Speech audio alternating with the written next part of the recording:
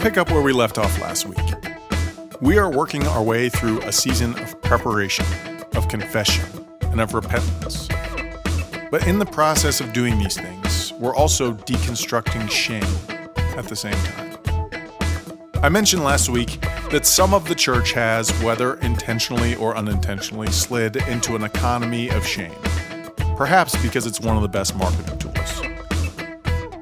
In short, show people their deficiencies and then offer them the solution, Jesus, but make sure that underlying the whole process is an understanding that it can't ever be fixed all the way.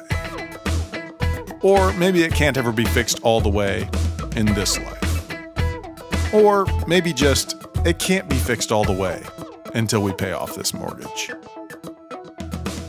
I hope last week set us straight that although we may have some refining to do, our fundamental identity is not as depraved people, but as image bearers of the divine, as loved people, as members in the divine family, and those who were created and called good. At the beginning of this week's episode, I'd like to share my theory on how some of the church got into this shame hole. And it's actually sort of simple. Vagueness. Because on one side we have sin, which most people don't have a specific definition for. And on the other side we have mercy and grace, which just ends up being the generic negator of this generic concept of sin. And this system of vagueness works like this. Sin is anything God doesn't like. And grace, forgiveness, mercy, and deliverance just eliminate those things. Now, strictly speaking, I don't actually have much of a problem with that formula. I can even affirm it.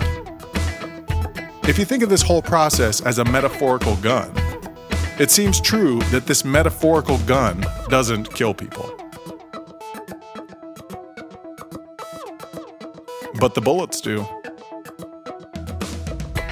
And so it matters a great deal what the bullets are, and more importantly, who is pulling the trigger and why. So let's substitute for X with a couple examples. Let's start with the understanding that sin is not good. Yes, we all agree, whatever sin means. Okay, sin is human trafficking. Got it, we're all on the same page. Sin is booze and cigarettes and heavy metal. Wait. Sin is people not being in their country of origin. Okay, no. See, now we're getting off track. But these are all literal substitutions that people have made.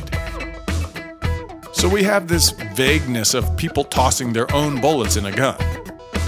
But we also have an even higher degree of vagueness. What happens when someone goes on and on about the sin that is ripping this world apart?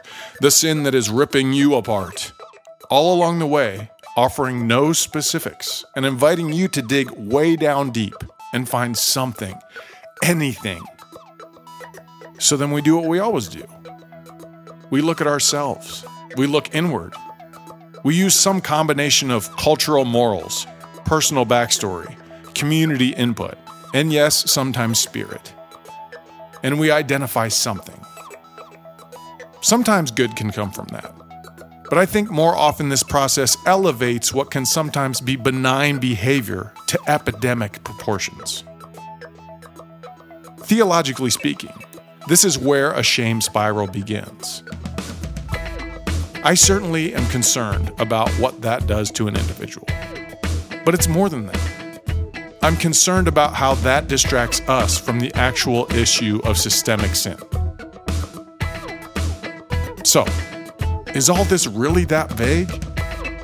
Or are we able to get to the bottom of what sin is and what we perhaps would be confessing in this season? I'm Anthony Mako. Welcome to Postmodern Liturgy.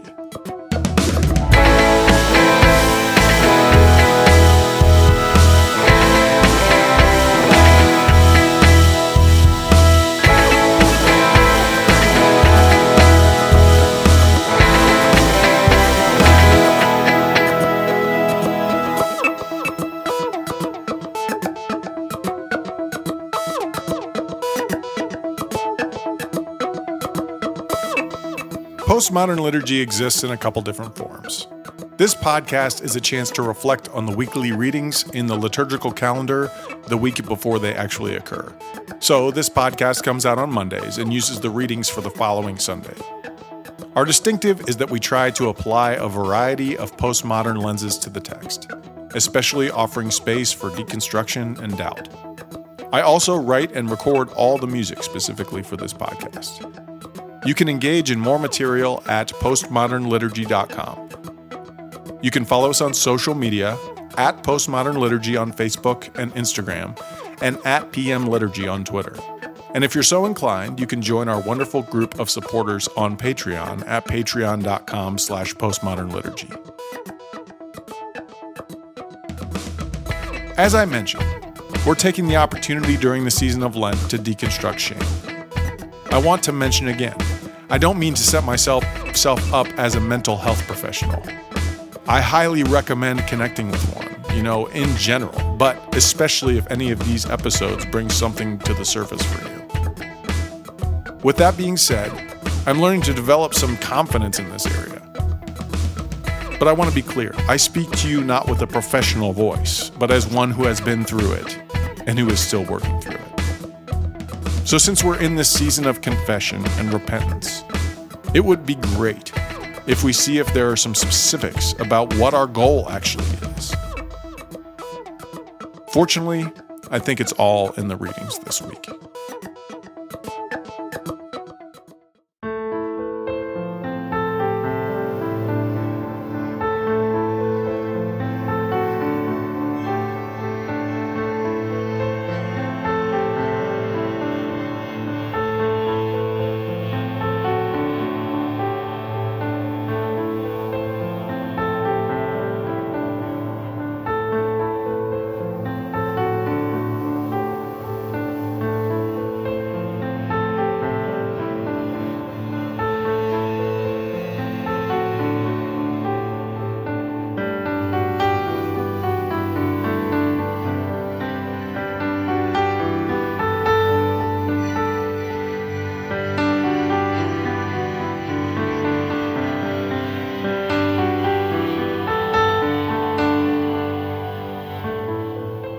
Genesis 12, verses 1 through 4a.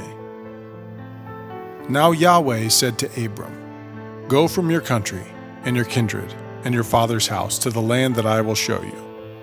I will make of you a great nation, and I will bless you, and make your name great, so that you will be a blessing. I will bless those who bless you, and the one who curses you I will curse. And in you all the families of the earth shall be blessed." So Abram went as Yahweh had told him, and Lot went with him.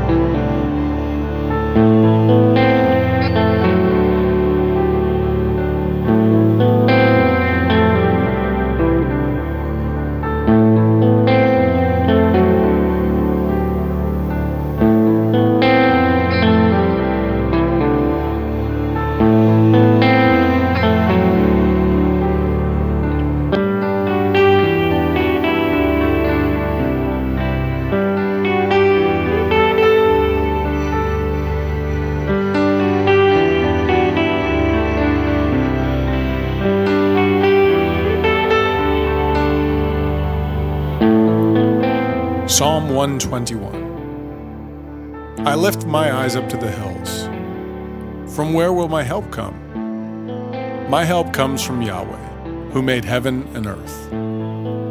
Yahweh will not let your foot be moved. The one who keeps you will not slumber. The one who keeps Israel will neither slumber nor sleep. Yahweh is your keeper. Yahweh is your shade at your right hand.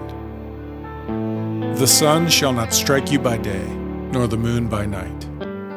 Yahweh will keep you from all evil. Yahweh will keep your life. Yahweh will keep your going out and your coming in from this time on and forevermore.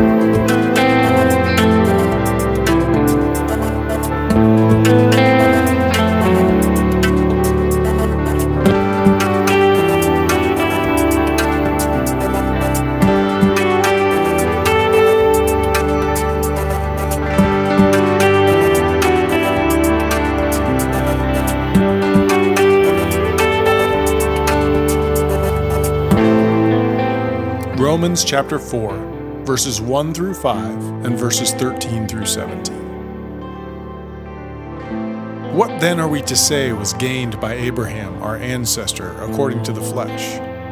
For if Abraham was justified by works, he has something to boast about, but not before God. For what does the Scripture say? Abraham believed God, and it was reckoned to him as righteousness. Now to the one who works, wages are not reckoned as a gift, but as something due. But to one who without works trusts him who justifies the ungodly, such faith is reckoned as righteousness. For the promise that he would inherit the world did not come to Abraham or to his descendants through the law, but through the righteousness of faith. If it is the adherents of the law who are to be the heirs, faith is null and the promise is void. For the law brings wrath, but where there is no law, neither is there violation. For this reason it depends on faith, in order that the promise may rest on grace and be guaranteed to all his descendants, not only to the adherents of the law, but also those who share the faith of Abraham, for he is the father of us all.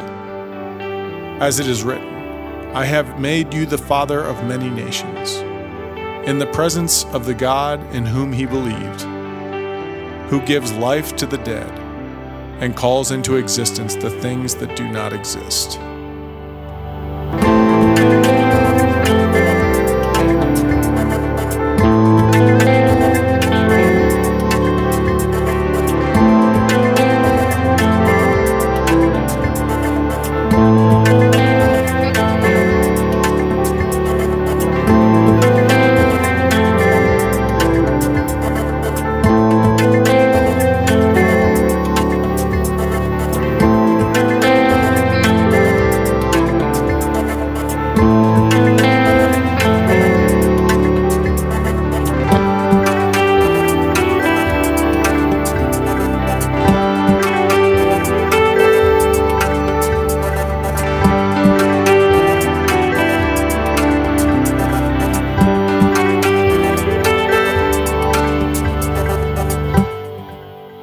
John chapter 3, verses 1 through 17. Now there was a Pharisee named Nicodemus, a leader of the Jews. He came to Jesus by night and said to him, Rabbi, we know that you are a teacher who has come from God, for no one could do these signs that you do apart from the presence of God. Jesus answered him, Very truly, I tell you, no one can see the kingdom of God without being born from above. Nicodemus said to him, How can anyone be born after having grown old? Can one enter a second time into the mother's womb and be born? Jesus answered, Very truly, I tell you, no one can enter the kingdom of God without being born of water and spirit. What is born of the flesh is flesh, and what is born of the Spirit is spirit. Do not be astonished that I said to you, You must be born from above. The wind blows where it chooses, and you hear the sound of it, but you do not know where it comes from or where it goes. So it is with everyone who is born of the Spirit. Nicodemus said to him, "How can these things be?" Jesus answered him, "Are you a teacher of Israel, and yet you do not understand these things? Very truly I tell you, we speak of what we know and testify to what we have seen. Yet you do not receive our testimony. If I have told you about earthly things and you do not believe, how can you believe if I tell you about heavenly things? No one has ascended into heaven except the one who descended from heaven, the Son of Man. And just as Moses lifted up the serpent in the wilderness, so must the Son of Man be lifted up, that whoever believes in him may have eternal life. For God so loved the world that God gave God's only Son, so that everyone who believes in him may not perish, but may have eternal life. Indeed, God did not send the Son into the world to condemn the world, but in order that the world might be saved through him.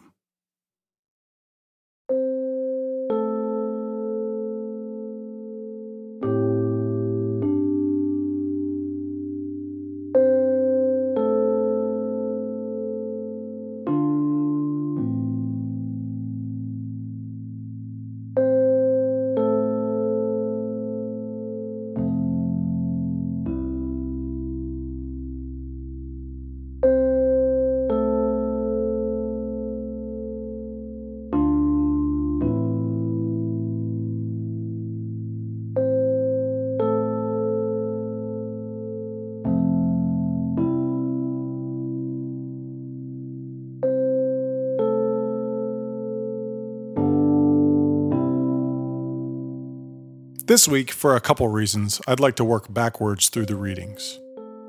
The first reason is that the scriptures themselves almost directly ask us to do that.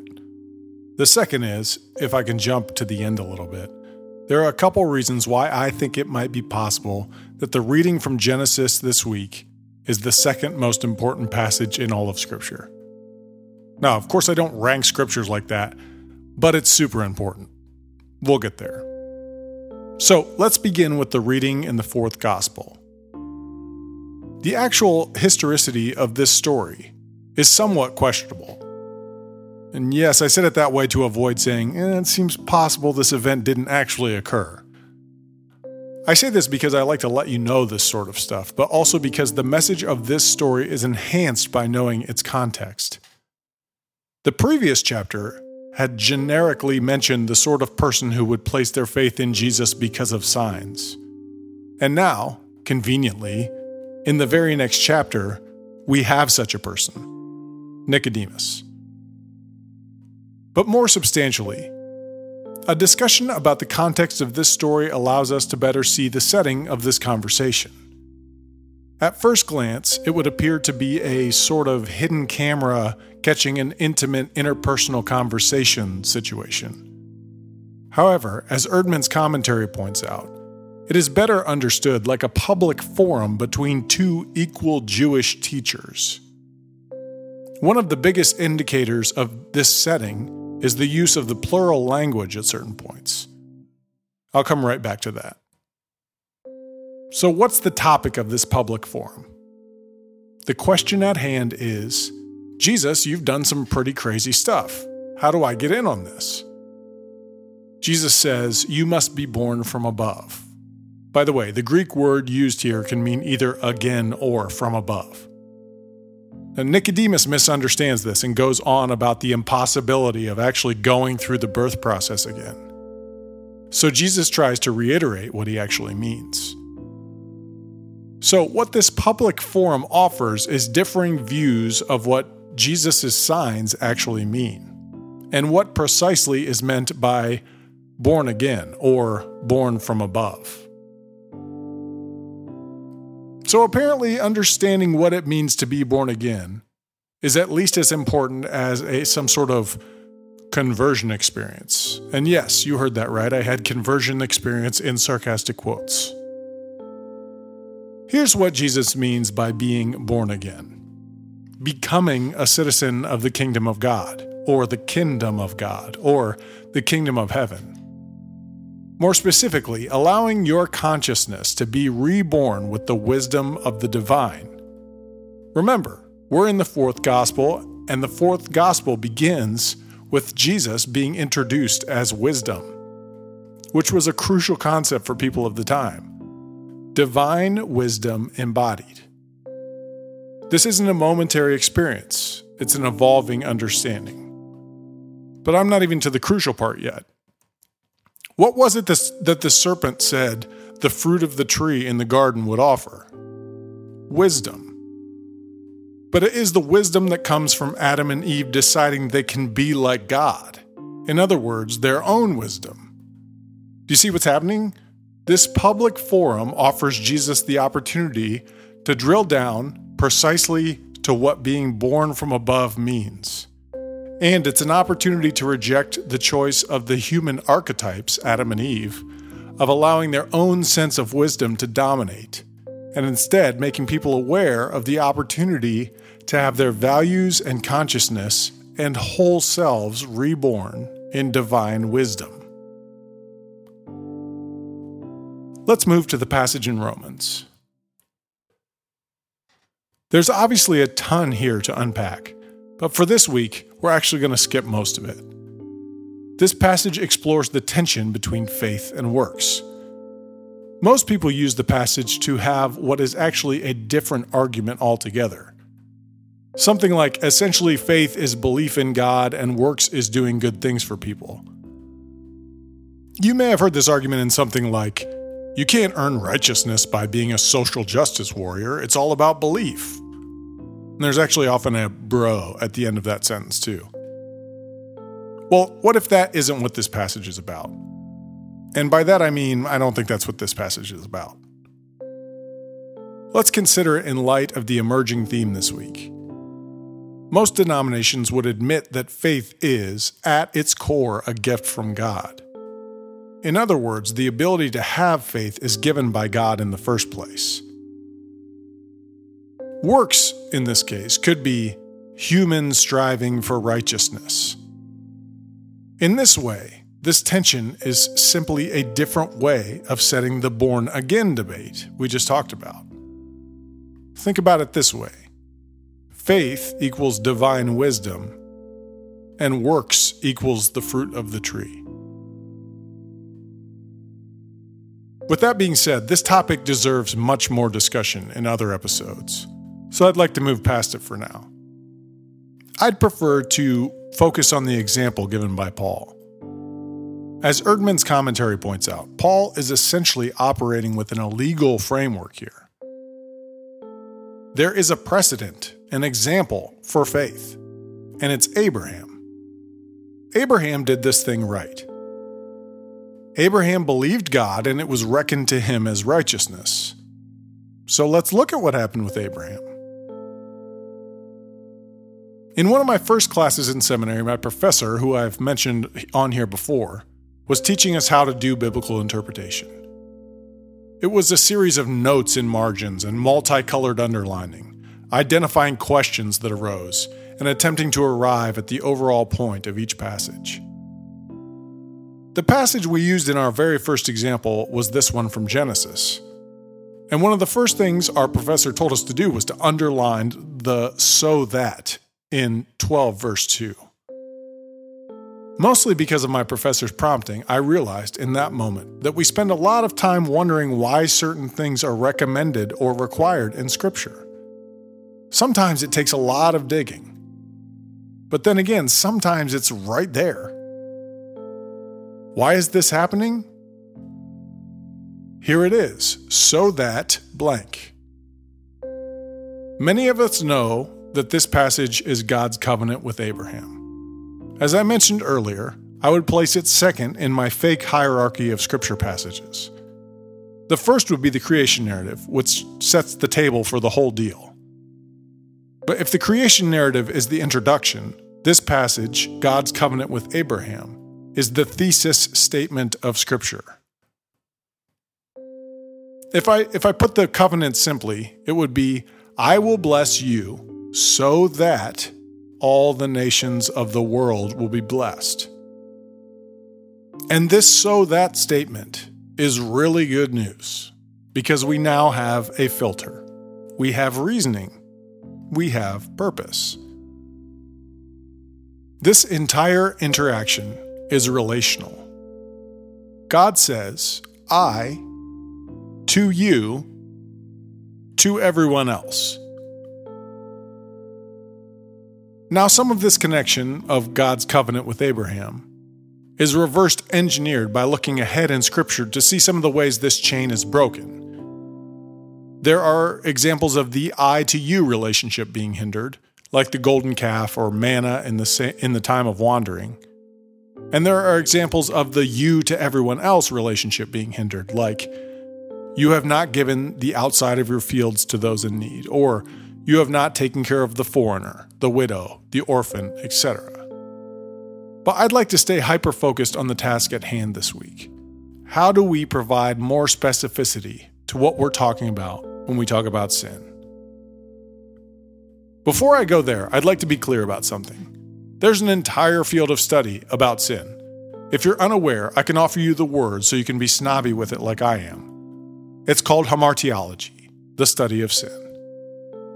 There are many writings on the topic, and I've only read a small portion of them. The thing I want to be clear about is that oftentimes I try to provide a well-rounded perspective on theological topics. I'm sort of breaking away from that for a moment to share my own way of operating in the world. To do that, let me start with two questions. What if we, operating within Paul's framework of transgressions, drew a line between transgression and sin? In other words, are they actually the same thing? And what if the sin of Adam and Eve in the garden was not eating the fruit, but rather their hiding?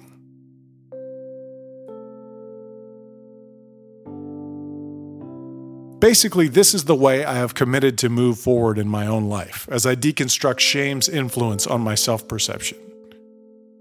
Sin is isolation. But I'd actually split that into three categories: isolation from the divine, isolation from others or isolation from community, and isolation from oneself. I might even add a fourth, a strict division between oneself and the divine. We hide from ourselves. We hide from the divine, most often from the divine image in ourselves.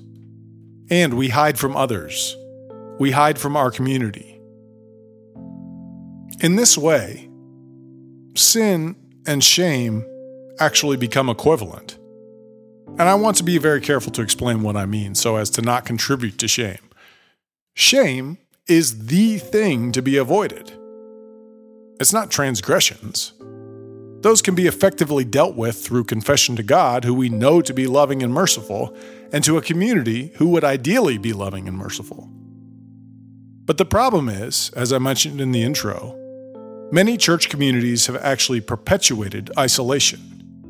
They're too afraid to offer examples of transgressions because it might upset someone who will leave the church. But they rail against the concept of sin anyway, which can end up conflating a tinge too much pride with something like sexual assault. So the listeners just have to pick their own poison and swallow it to keep anyone from finding out. But here's the thing. Poison actually probably won't kill you if you vomit it up right away. It certainly will if you never tell anyone you swallowed it. This is why I think a division between transgressions and sin or shame is extremely important. Churches should absolutely be troubled by sin. They should refuse to allow it. No one should ever be isolated from a broader community. Of course, there may be some exceptions in a few extreme cases. But no one should think that they are isolated from God. And no one should be tricked into dividing their self into the divine image part and the bad secret part. Churches should not tolerate sin, meaning shame. But here's the thing. If churches were serious about fixing the issue of sin, they would be incredibly welcoming of hearing transgressions. We love transgressions. We celebrate transgressions. In a healthy environment, many transgressions are easily moved on from. I transgressed. I apologize. I will walk in a new way. Or, I lied, I apologize, I will be a truth teller, and so on. Now, you may think we've drifted from the readings this week. You may be right, but I don't think so.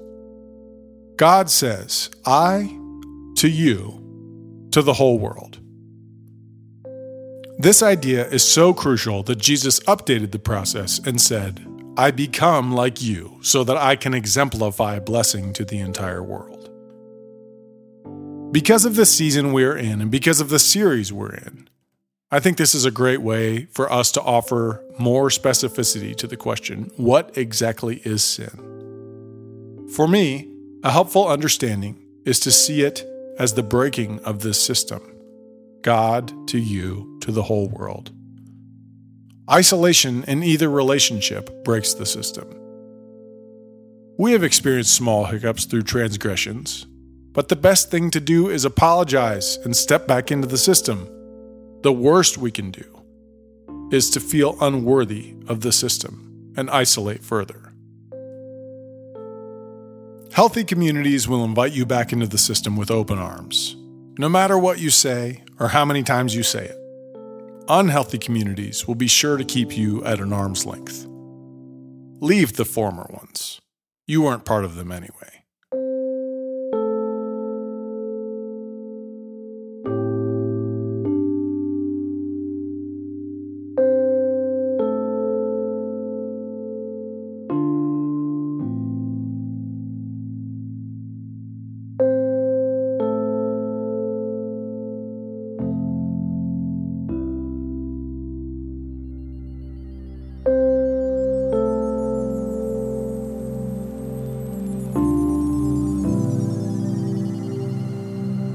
For our prayer this week, I have a bit of a combo prayer. It's a prayer of confession that is first rooted, literally, as you will see, in an imaginative prayer. As we begin, stand with both feet firmly planted in the ground. I'd recommend if this were done outside, but it isn't necessary.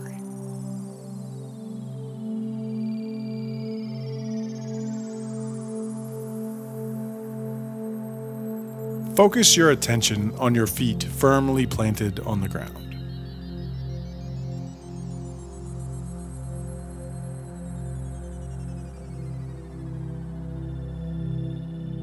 Now, as we know, it is from dust we came.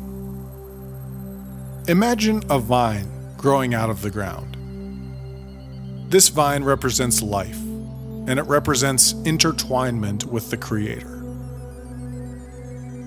Feel the vine wrap itself around the bones in your foot.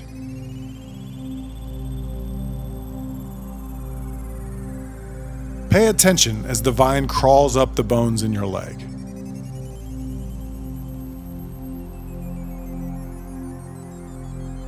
Follow the vine as it crawls up your body, wrapping itself around somewhere where you keep yourself or where you keep your soul, and all the way up to your head.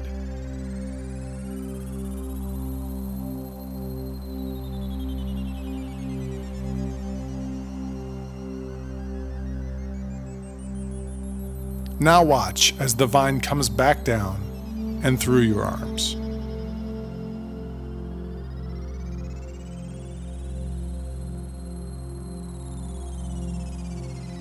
As you extend your arms out, imagine the people around you.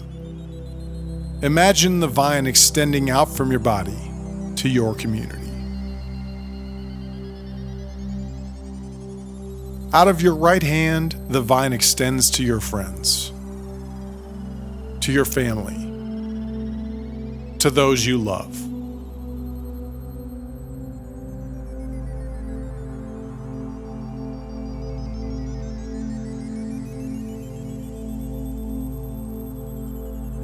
And out of your left hand, the vine extends to those you don't consider friends,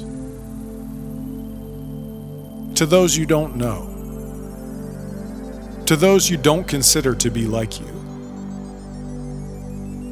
to your enemies. Take a moment to observe who is connected.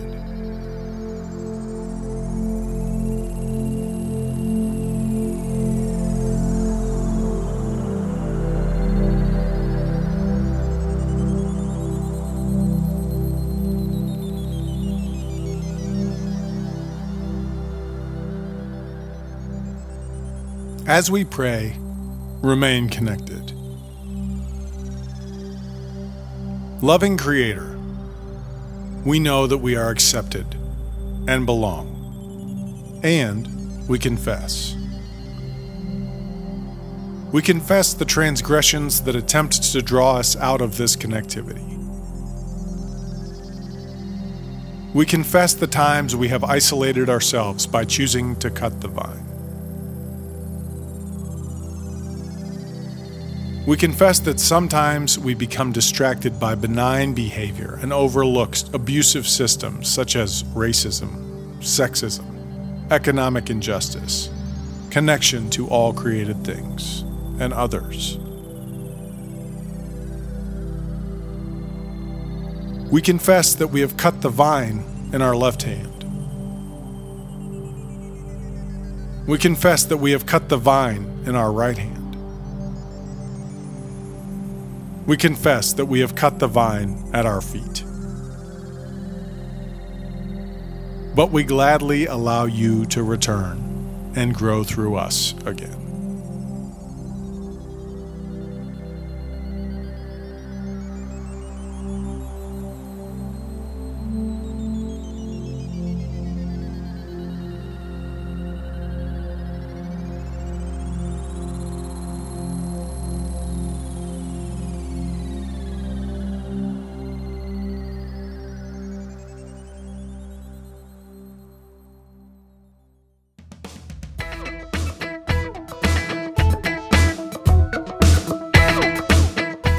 That does it for this week's episode. I'd love if you would join us online. We are at postmodernliturgy.com. We are at Postmodern Liturgy on Facebook and Instagram, and at PM Liturgy on Twitter. Finally, I'd love it if you would consider supporting our work for free by sharing or rating and reviewing the podcast, or financially at patreon.com/postmodernliturgy. If you visit our Patreon site, you can see several great benefits for our supporters. Thanks again for joining me, and enjoy the tension.